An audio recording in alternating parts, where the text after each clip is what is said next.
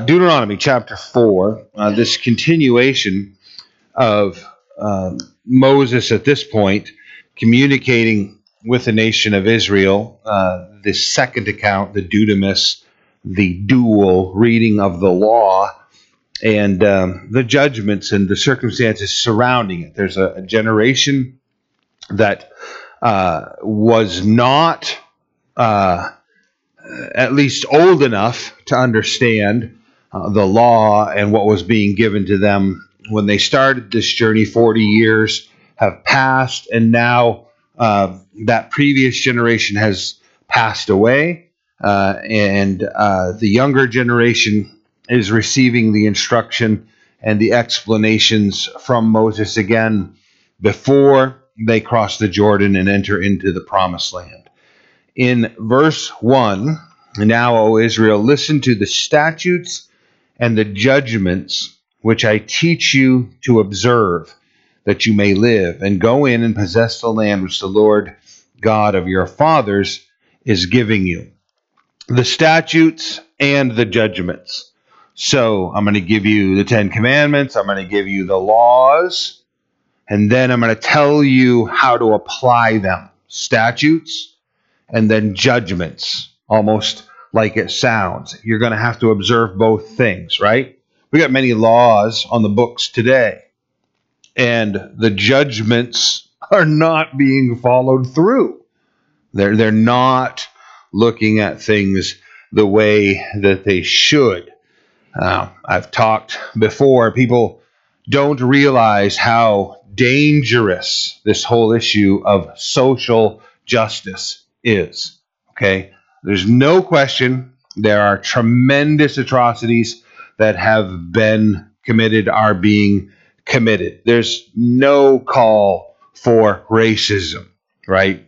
That always needs to be condemned. But the minute that you apply anything as an adjective to justice, you diminish justice. Social justice means that you've got to view whatever justice you're delving out through some social lens.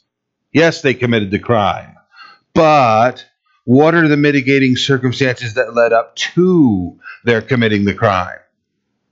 Well, guess what? We don't care. We shouldn't, right? That's how you create justice. If you don't, would that be my wife's phone? She's running from the room.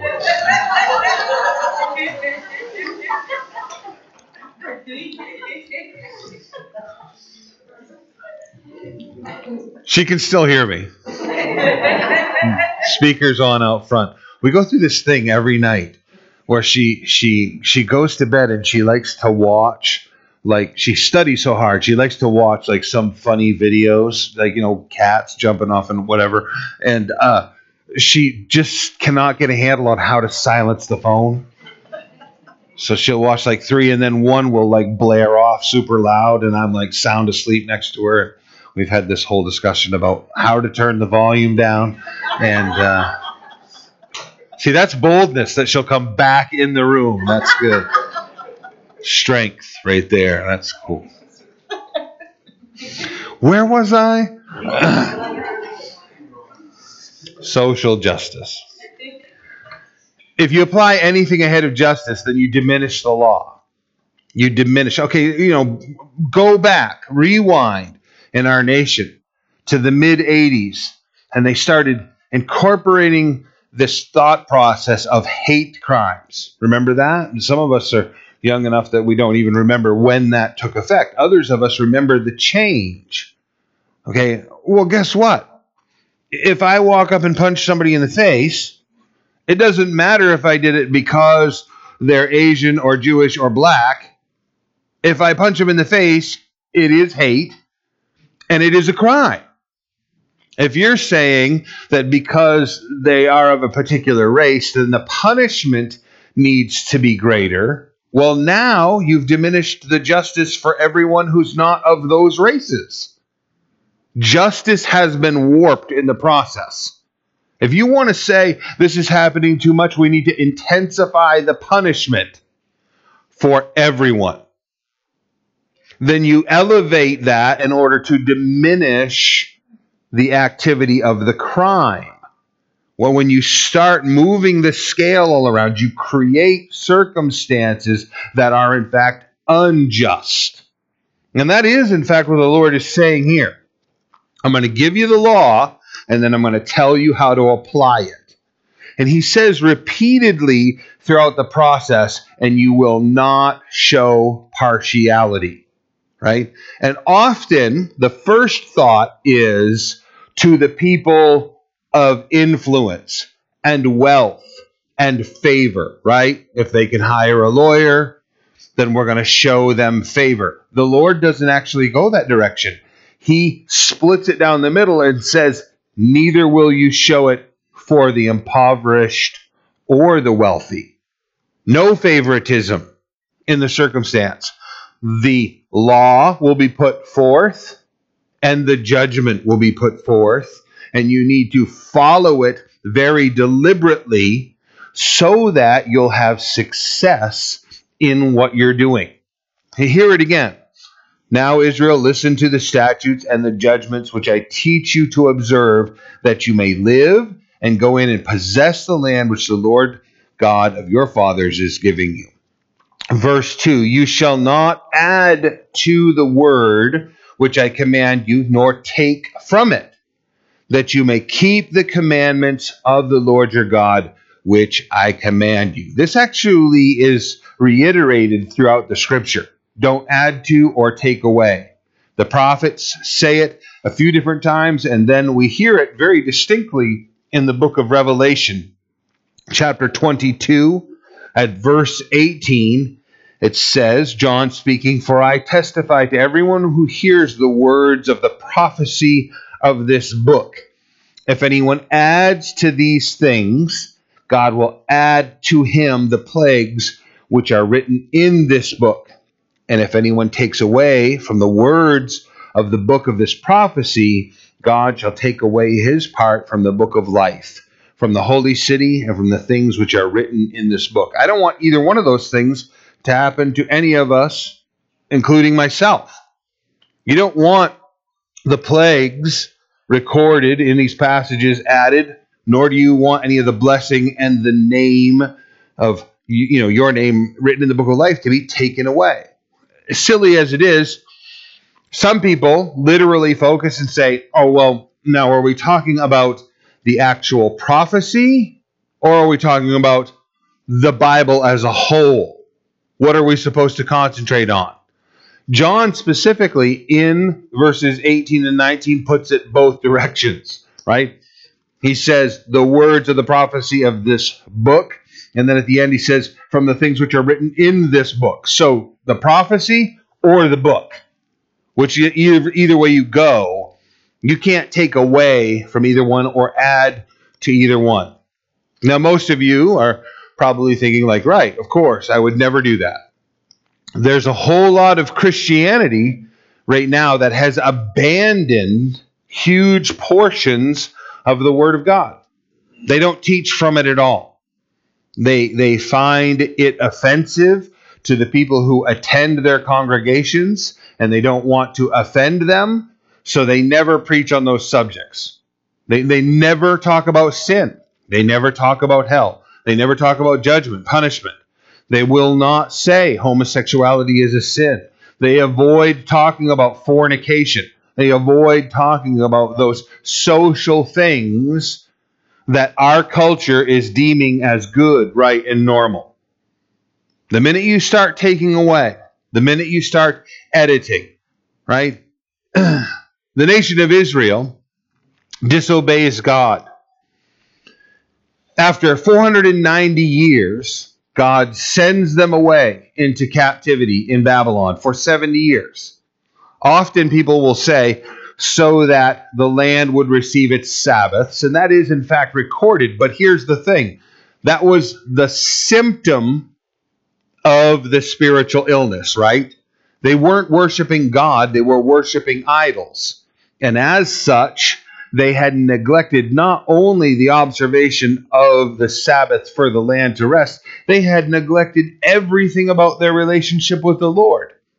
So as a manner of discipline, God, they weren't viewing it this way, but he sent them away into a place of rest, right? Giant timeout for 70 years in the land of Babylon.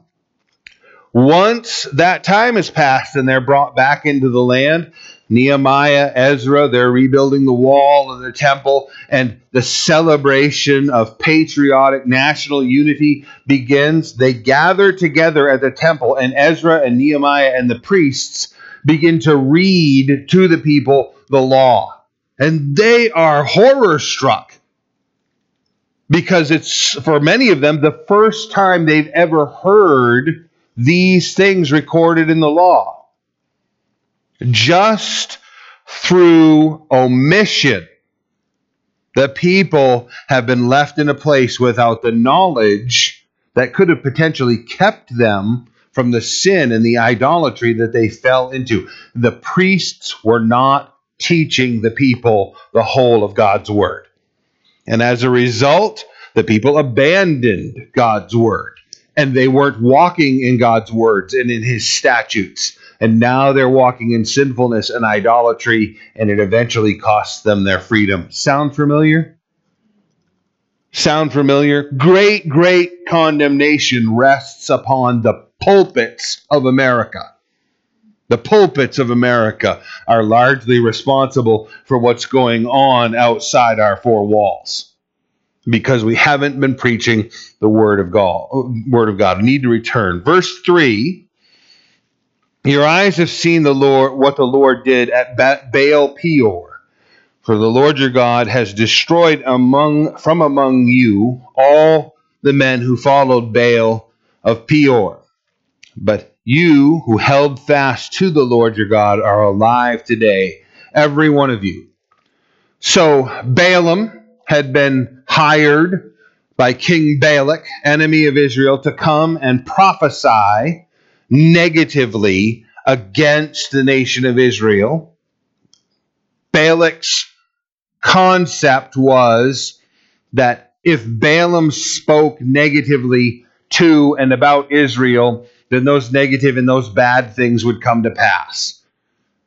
Balaam, as we've talked about, was an interesting character who actually had direct communication with God. I wouldn't dare say he had a relationship with God, but he could communicate with God, and God told him what to say to and about the nation of Israel, which was nothing but blessing. He later, though, told Balak how to cause the nation of Israel to fall into sin, which was through sexual perversion. Send the prostitutes down amongst the men of the nation of Israel and tell them to take their idols with them, so that when the men hired them for sexual pleasure, they would also introduce idolatry. So fornication and idolatry were introduced to the nation of Israel. They fall into both of those sin with these women, and then God is angry and pours out his judgment upon him. Numbers chapter 25, verse 9 says, and those who died in the plague were 24,000. So when Moses is here reminding them of the sin of Baal Peor, he's talking about 24,000 people dying. You know, you got to think about this. There's 10,000 people on Mount Desert Island, you guys, year-round residents. There's 7,500 people that live in Ellsworth year-round. There's only 1,300 residents here in Trenton. 24,000 people dead from their sin. How much of that is going on in our culture right now, all around us? You know, whether you're aware of it or not, a massive percentage of emergency room visits in America has to do with sexual perversion. Not like some minuscule small amount. Last numbers I read, 27 percentile, 32 percentile of emergency room visits have to do with sexual perversion, ranging from physical injuries up through venereal diseases. Our culture is deeply involved in this sin. And it's affecting us dramatically. And it's killing us dramatically because of the departure from the worship of God. Verse 5. Surely I've taught you statutes and judgments, just as the Lord my God commanded me, that you should act according to them in the land which you go to possess. Paul said, New Testament, Acts 20, verse 17, I have not failed. I'm innocent. I'm not guilty of any man's blood. I've not failed to teach you the whole counsel of God's word. This whole thing that's going on, especially in Calvary Chapel right now, where some of the Calvaries have abandoned teaching Old and New Testament and now only teach New Testament. Others are debating whether they should continue, to what degree they should do it. You may notice we're here on a Sunday morning teaching from the Old Testament, right? It's very necessary that we learn the whole counsel of God's word. Not just, stay in the Gospels continuously. You're going to get a lot of these things, but there are going to be details that you miss. Things that we need to digest, right? My older brother, Andy, taught me when I was like 6 years old. You got to eat the things on your plate that you dislike the most first. First, right? Save the macaroni and cheese for last, right? The stuff you like, the stuff that goes down easy. So you got to digest the more difficult stuff. If you view things that way, right? Mom always made you eat your vegetables. You couldn't push them around on the plate and mix them in with everything else. You got to eat it all. Why do you think the Holy Spirit recorded all of this? If he wanted us to have fluff and other Bible study, we would have had that, right? Sermonettes, Christianettes. We want to avoid the weakness that these things produce. We want the strength that comes from digesting all of God's word. Some of it may seem boring, out of place. It's a commandment from the Lord. Just as the Lord my God commanded me, I've taught you that you should act according to them in the land which you go to possess. Therefore, be careful to observe them. For this is your wisdom and your understanding in the sight of the peoples who hear all these statutes and say, surely this great nation is a wise and understanding people. I will never forget my oldest daughter, Christian, was at a gathering where people of all ages were there. And this elderly woman came up to my wife and I as it was ending and said, you've done very well with your daughter. And, we thank you. It was homeschooler meeting is what it was. And she stood there and talked to us for several minutes about how she knew that our daughter had to have come from a Christian home. She knew that our daughter had to spend a lot of time with her parents. She went on a list of things she knew about our home, which were all very accurate. And in the end, I said to her, how did you derive all of this? And she said, because your daughter came right over and sat down with me and talked to me at length.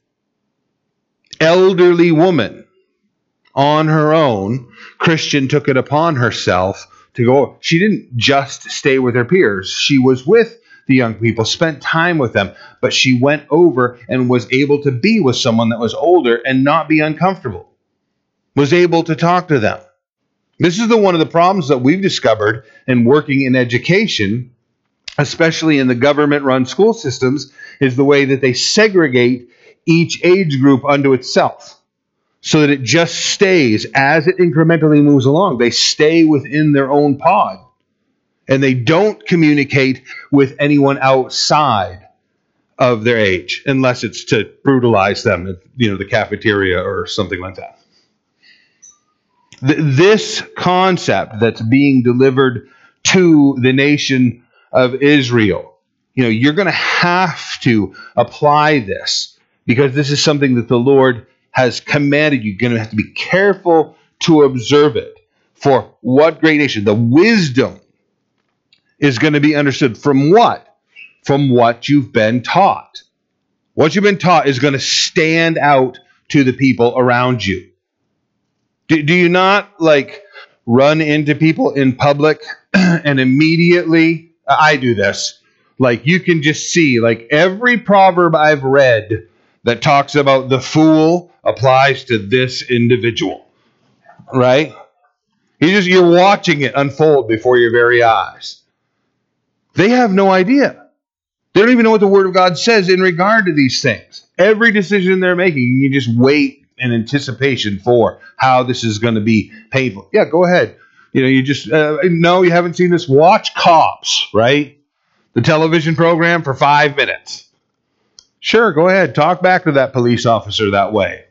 I wonder how this is going to turn out, Foolish, the things of the world. Verse 7, for what great nation is there that has God so near to it as the Lord your God is to us, for whatever reason we may call upon him. Reference to the fact that the tabernacle is in their midst. They have the pillar of cloud, the pillar of fire. There is the tabernacle. The priesthood is there. They have this direct access to God, to his wisdom, to his communication, to his grace with them. No other nation has that. No other nation has that kind of disposal in their possession to be able to just communicate with God the way that this nation does. Now, right? Move forward to Jesus, talking about John the Baptist and how he is the greatest prophet who has ever been born amongst women. Then Jesus steps forward of that and says, the least in the kingdom of heaven is greater than John. That's us. We eclipse John the Baptist. So Moses was dandy, right? And all of the nation of Israel was spectacular. And along comes John who outshines them all. And then Jesus says, you and I are greater than John. Why? Because the veil has been torn. You and I have free access to God. Direct communication. We have a greater communication with God than Moses or Aaron had. We can enter boldly into the throne room of grace, as Hebrews chapter 4, 15 and 16 say, for we do not have the high priest which cannot sympathize with our weakness, but was in all points tempted as we are, yet without sin. Let us therefore come boldly to the throne of grace, that we may obtain mercy and find grace to help in time of need. Look, you've got to get to the place, if you don't use this, right? If you simply know this in your head and you're not using this, you're selling yourself so short. When James said in the book of James, does any of you lack wisdom? Let him ask of God, who gives generously to all without finding fault, but let him who asks believe and not doubt. That man should not think that he will receive anything. He's a double-minded man, unstable in all of his ways.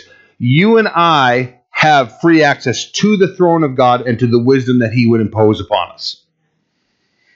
If you are not using that, I mean, the ways to illustrate that are crazy, right?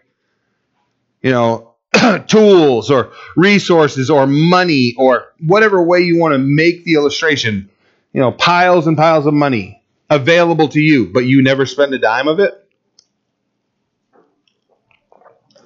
That'd be kind of foolish. Access to the greatest health professionals in the world who would, care for you freely, but you never go see a doctor. Any number of ways you could illustrate. If you've got access to something that the rest of the world would envy and you don't use it, what a waste. We have free access to the throne of God, which so exceeds any of those other things. We need to be people who use this. You get into the tight situation at work, pray and ask the Lord, what am I supposed to do here? How am I supposed to interact with this person? Most of the time he's just going to say, shut your mouth.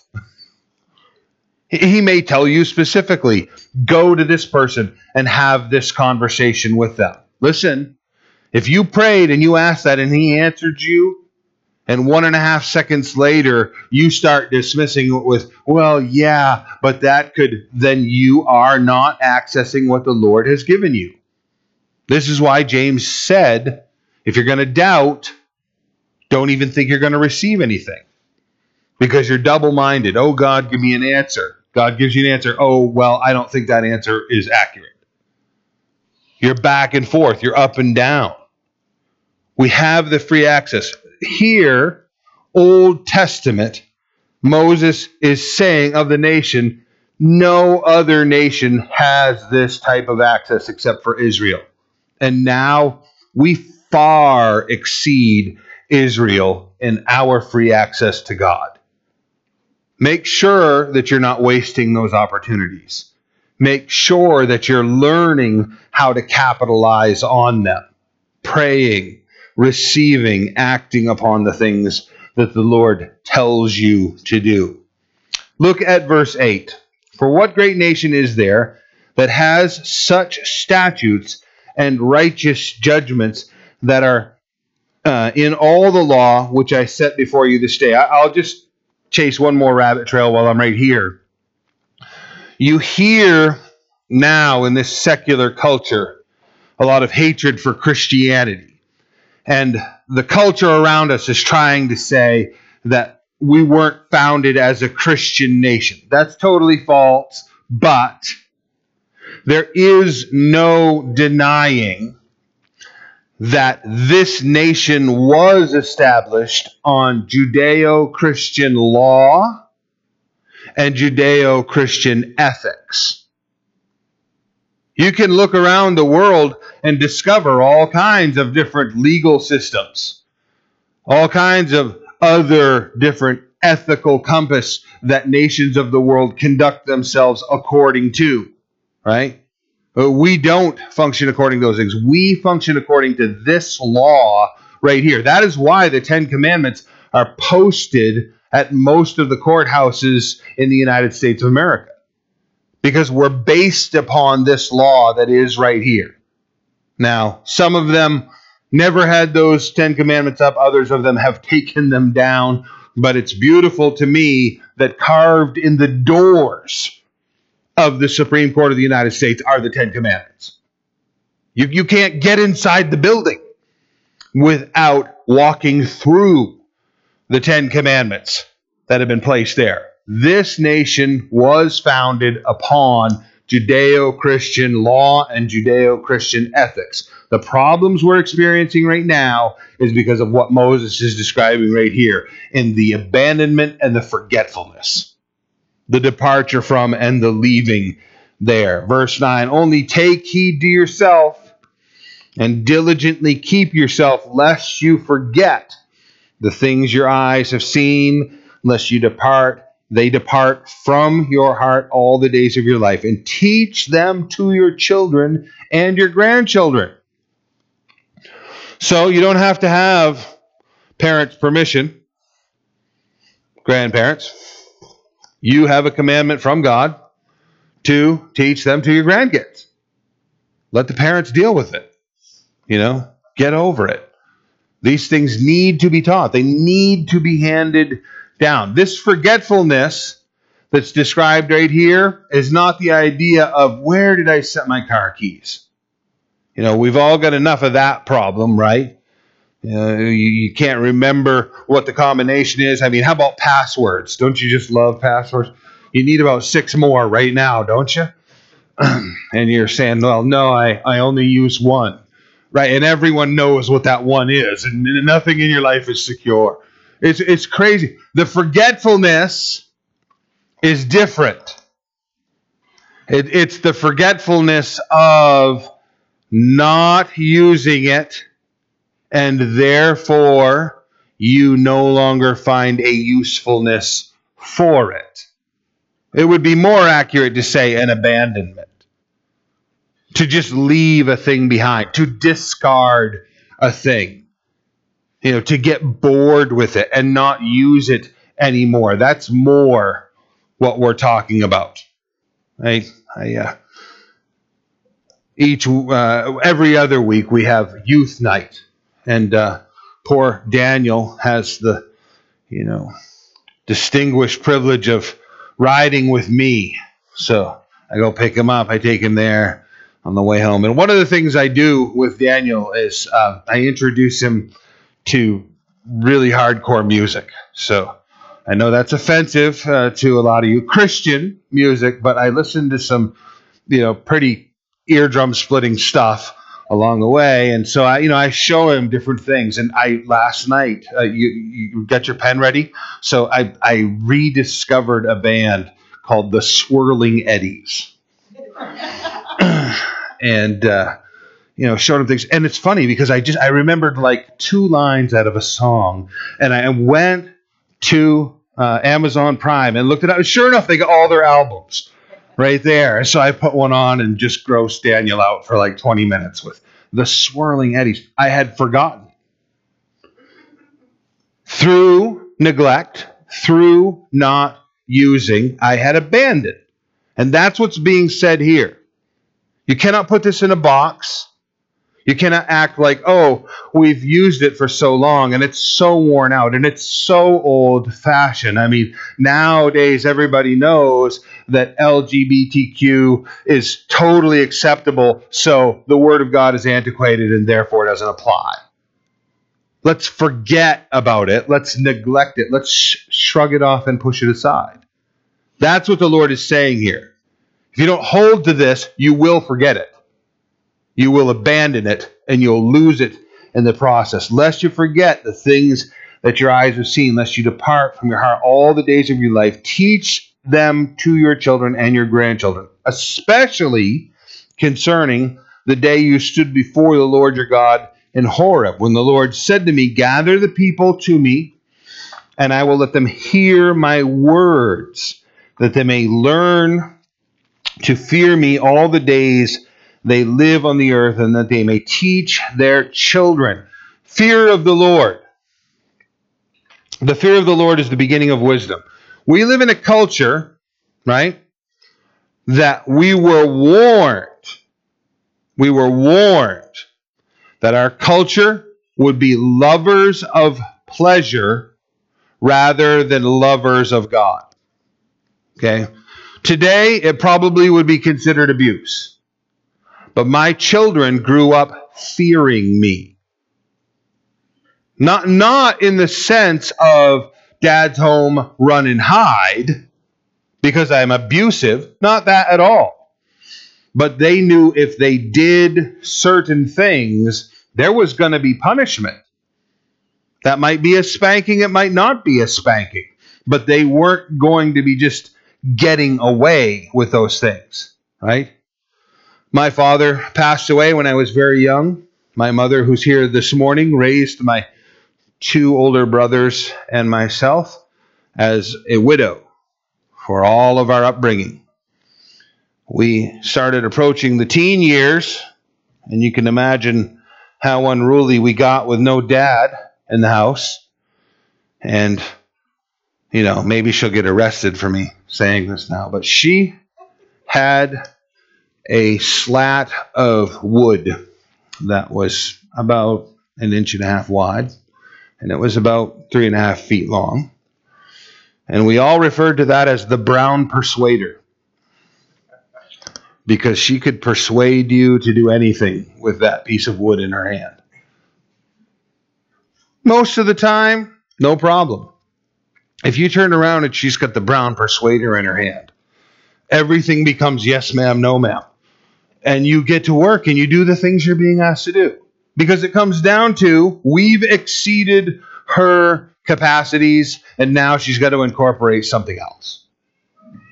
Discipline, correction. 3 unruly boys in the house. There needed to be that. right? Train up a child in the way he should go, and when he's old, he'd not depart from it. So apparently I'm old now, because I have not departed from the ways in which I was trained. I have returned to them, and I walk in them because of the faithful instruction that came in my life, right? You're saying, well, that's abuse. We couldn't put up with that. The scripture says that the discipline of a father will not kill the child, and it may save their soul from hell. Think about that. It will not kill them, and it may spare them from an eternity separated from God. I'm thankful for all of the correction. I'm thankful for the guidance that I have received over the years. Be careful. Why? The words of the Lord.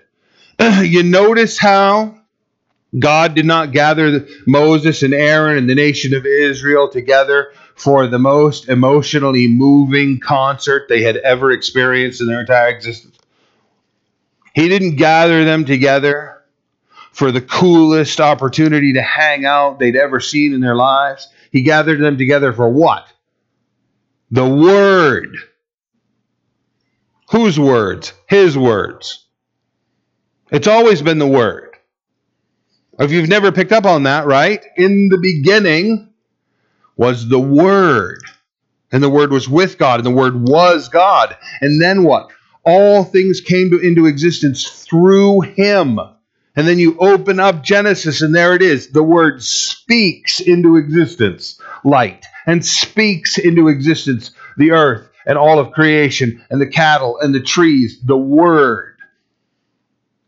Peter, James, and John had an amazing experience on the Mount of Transfiguration as they saw Jesus in all of His glory with Moses and Elijah. And later, when Peter records that for us, he says, we had the more excellent word of prophecy. The experience was wonderful, amazing, supernatural, but the Word of God is more important. More important than the supernatural experience. You know, you guys have heard me over and over again about music and the sensuality of Christian music, right? You've got, 2 or 3 bands that everybody is infatuated with their music. They're the greatest worship teams on the earth. And you've heard me specifically name them and talk about how their worship leaders are millionaires, net value $500 million.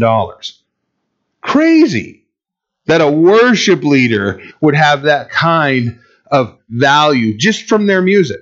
The recording industry and all that they've involved. I don't know if you saw it this week, but one of the biggest names, which I will not surprisingly name this morning, one of the biggest names in Christian worship music right now is in the midst of a horrible scandal. Physical abuse of people who have come to them for discipleship. Running youth camps and organizations to teach young people about how to worship and physically abusing them while they're there. Why? Because they function and exist under false doctrine, false teachers, terrible leadership. Men who teach things that are literally heresy, that no one should be following. And yet, you listen to their music and it sounds so good. Just like the music of the world. Well, I listen to, Maranatha, and it just kind of seems bland. You ever hear that before? Right? That which the Lord provides seems kind of bland. That was what the nation of Israel was saying about manna. We're sick of this manna. We want flesh. We have an appetite for the things of the flesh. Consider the spiritual picture that's there, right? Do you not get up some mornings to get into the Word of God and your flesh says, not interested? And yet, have you pushed through on some of those mornings and read the passage and prayed and then found later in the day a great usefulness and a great fuel and a great fire from those things that you've read? Right? Very often the things of the Lord are not appealing to our flesh. That's in fact a sign that it's good, right, proper, nutritious spiritually for us. Stay the course. Hear what Moses is saying here.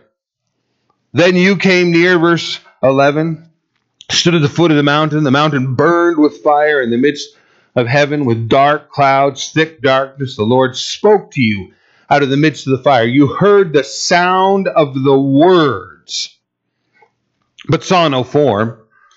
You only heard a voice. And so he declared to you his covenant, which he commanded you to perform, the 10 commandments. And he wrote them on 2 tablets of stone. And the Lord commanded me at that time to teach you statutes, the law, and judgments, how to handle them, that you might observe them in the land which you cross over to possess. God delivered his word to you, is what Moses is saying. Verse 15, take heed to yourself, for you saw no form when the Lord spoke to you at Horeb out of the midst of the fire, lest you act corruptly and make for yourself carved images in the form of any figure, the likeness of male or female. Now, before we go on, it explains it a little more as we move on. This is not some prohibition on artwork. And there are those who claim to be part of Christianity who forbid that there be any painting or carving or image in their home, because God here is forbidding. That's not what God is forbidding. He specifically gets to the point of saying that you would worship it. Okay? So he's talking about praying to it and worshiping it, right? The Lord specifically commands that when Moses builds the tabernacle, that there are supposed to be artwork and images and embroidery of the angels in all of the tapestries around the tabernacle. So artwork is not forbidden. And to teach that is to be legalistic and, to add to the scripture something that is not there. Lest you act corruptly and make for yourself carved images in the form of any figure, the likeness of male or female, the likeness of an animal that is on the earth, or the likeness of a winged bird that flies in the air, the likeness of anything that creeps on the ground, or the likeness of any fish that is in the water beneath the earth. And take heed lest you lift up your eyes to heaven, and when you see the sun, the moon, the stars, all the hosts of heaven, and you feel driven to worship them and serve them, which the Lord your God has given to all the people under the whole heavens as a heritage. But the Lord has taken you and brought you out of the iron furnace, out of Egypt, to be his people, an inheritance, as you are this day. The worship of anything on earth, or the worship of the celestial, the stars, and otherwise. You might want to write down Privileged Planet is video. They show it at the Creation Museum. You can get it on DVD. It's available on a lot of different platforms. And it talks about how the universe is designed so that where we are located in the universe is the perfect place to, number one, not be destroyed, and number two, not have the light pollution from the stars and the suns around us that would prohibit us from seeing the universe. We are seated on the Sagittarius arm of the Milky Way galaxy at just the right depth of the Sagittarius arm to observe more of the universe than any other place from the universe. We are on the most privileged planet to experience the universe that God created around us. God wants us to be fascinated with the creation around us, but understand that he made it. That is supposed to point us to worshiping him, not to worshiping it. So Privileged Planet is an excellent feature for you to check out. So here, the Lord has given all the people under the whole heaven as a heritage, with the Lord has taken you and brought you out of the iron furnace, out of Egypt, to be his people, an inheritance as you are this day. Furthermore, the Lord was angry with me for your sakes. And we talked about this, how he had disobeyed the Lord, and the Lord was not going to allow him to go into the land, and swore that I would not cross over the Jordan, and that I would not enter the good land which the Lord your God is giving you as an inheritance. But I must die in this land. I must not cross over the Jordan. But you shall cross over and possess that good land. Take heed to yourself, lest you forget the covenant and the Lord your God, which he made with you, and make for yourselves a carved image in the form of anything which the Lord your God has forbidden you. For the Lord your God is a consuming fire, a jealous God. That's a positive statement about God's relationship with us, in that he will not tolerate any other thing stealing our attentions from him. Right? You want certain people to be jealous in your life. And it is appropriate that you, as Christians, would be jealous of certain relationships in your life. It's a protective measure. I've said before, I see any man trying to win my wife's heart over, my jealousy is going to be good and righteous to protect that relationship. You see anyone trying to lure your children away from you, candy, treats, opportunities, parents or grandparents, a jealous rage is going to fill your heart, and you're going to protect your grandchildren. That's right. It's proper. It's not sinful to be jealous in that sense, to be protective. God has that relationship with us, and he is jealous for our time, jealous for our attention, jealous for our affections. Why? Because he knows how damaging any other thing is for us. Wants to keep our focus on him. A little further, verse 25. When you beget children and grandchildren, and have grown old in the land, and act corruptly, and make carved images in the form of anything, and do evil in the sight of the Lord your God, and provoke him to anger. Boy, that would be a disheartening thing to hear. So when you blow it, when you screw up, when you fall into sin. Wait, who said I was going to sin? God is saying, since I know you so well, when we get to that marker, right, it's actually an encouraging thing that he's saying. It seems very discouraging when you read it this way, but follow what he says. You know, you make a carved image, anything evil in the sight of the Lord, provoke him to anger. I call heaven and earth to witness against you this day, that you will soon utterly perish from the land which you cross over the Jordan to possess. You will not prolong your days in it, but you will be utterly destroyed. And the Lord will scatter you among the peoples, and you will be you will be left few in number among the nations where the Lord will drive you, and there you will serve gods, small g, the work of man's hands, wood, stone, which neither see nor hear, nor eat, nor smell. Now, I don't have time to read, but I would ask you to write down Psalm 115, verses 1 through 11, where the psalmist talks about how the nation of Israel has been foolish and made idols, and they have become like the idols, deaf and dumb and callous and cold and uncaring. We become as the God we worship. So, if you worship Jesus Christ, you'll be warm, loving, compassionate, selfless, self-sacrificing, serving. You worship any other thing, all of that disappears. In the end, you're worshiping self, and it's very destructive in the process.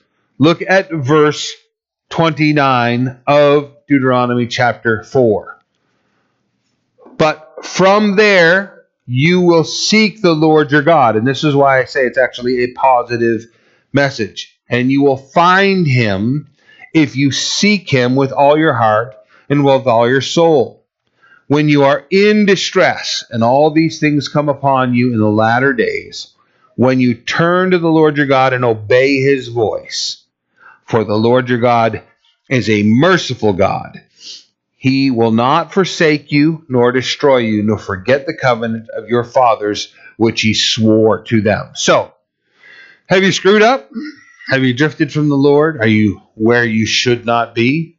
Then you find the graciousness of God is ready for restoration. Mercy is the character of our God. According to the tabernacle and the model of heaven that Moses built, the throne where God is seated is the Ark of the Covenant. And the lid of the Ark of the Covenant is referred to as the mercy seat. And that is where the priest would pour the blood of the sacrifice. It's a beautiful symbol in that the place where God's presence can be most known is where the blood of his son was symbolically set.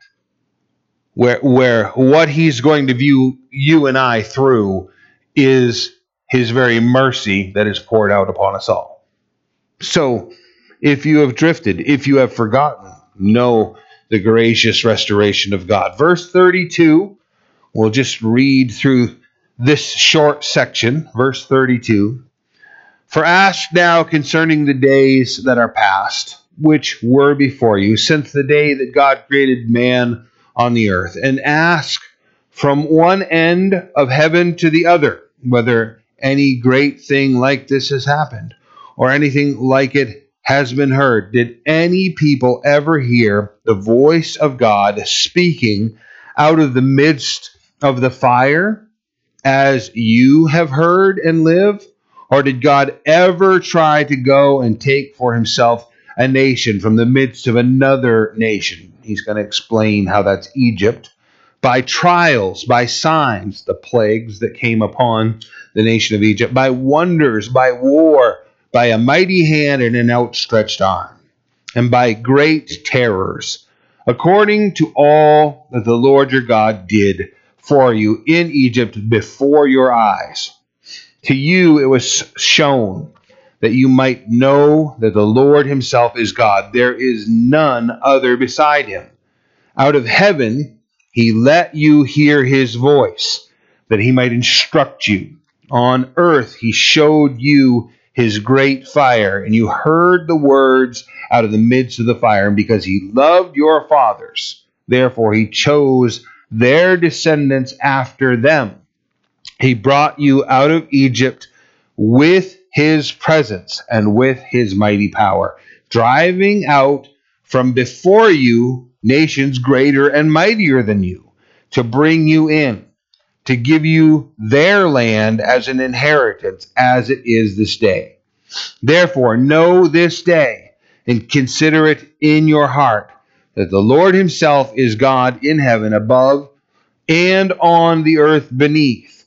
There is no other. You shall therefore keep his statutes and his commandments, which I command you today, that it might go well with you and with your children after you, and that you may prolong your days in the land which the Lord your God is giving you for all time. Listen, that statement, just to clarify and then talk about this a little bit as we close, that statement about how their time would be long in the land is not an assurance of long life for each of the individuals, right? People die at all kinds of different times. Some people live to be very old. Some people pass away when they are younger, right? It's astonishing to me to hear, people be like, well, the ones that live to be very old, they did all of these wonderful things, and that's how they live to be so old. Have you read some of the lists of what these people do? Live to be 110 years old and drank 3 shots of whiskey their entire life before they went to bed, a half carton of ice cream and smoked cigars every day, and yet live to be 110 years old. I'm not making that up. That's literally a case that I've heard of recently. Longevity is not produced by those terrible behaviors. That's not what the Lord is referring to here. What he's saying is, if you do not keep my commandments, I'm going to kick all of you out of the land. You're not going to get to stay there.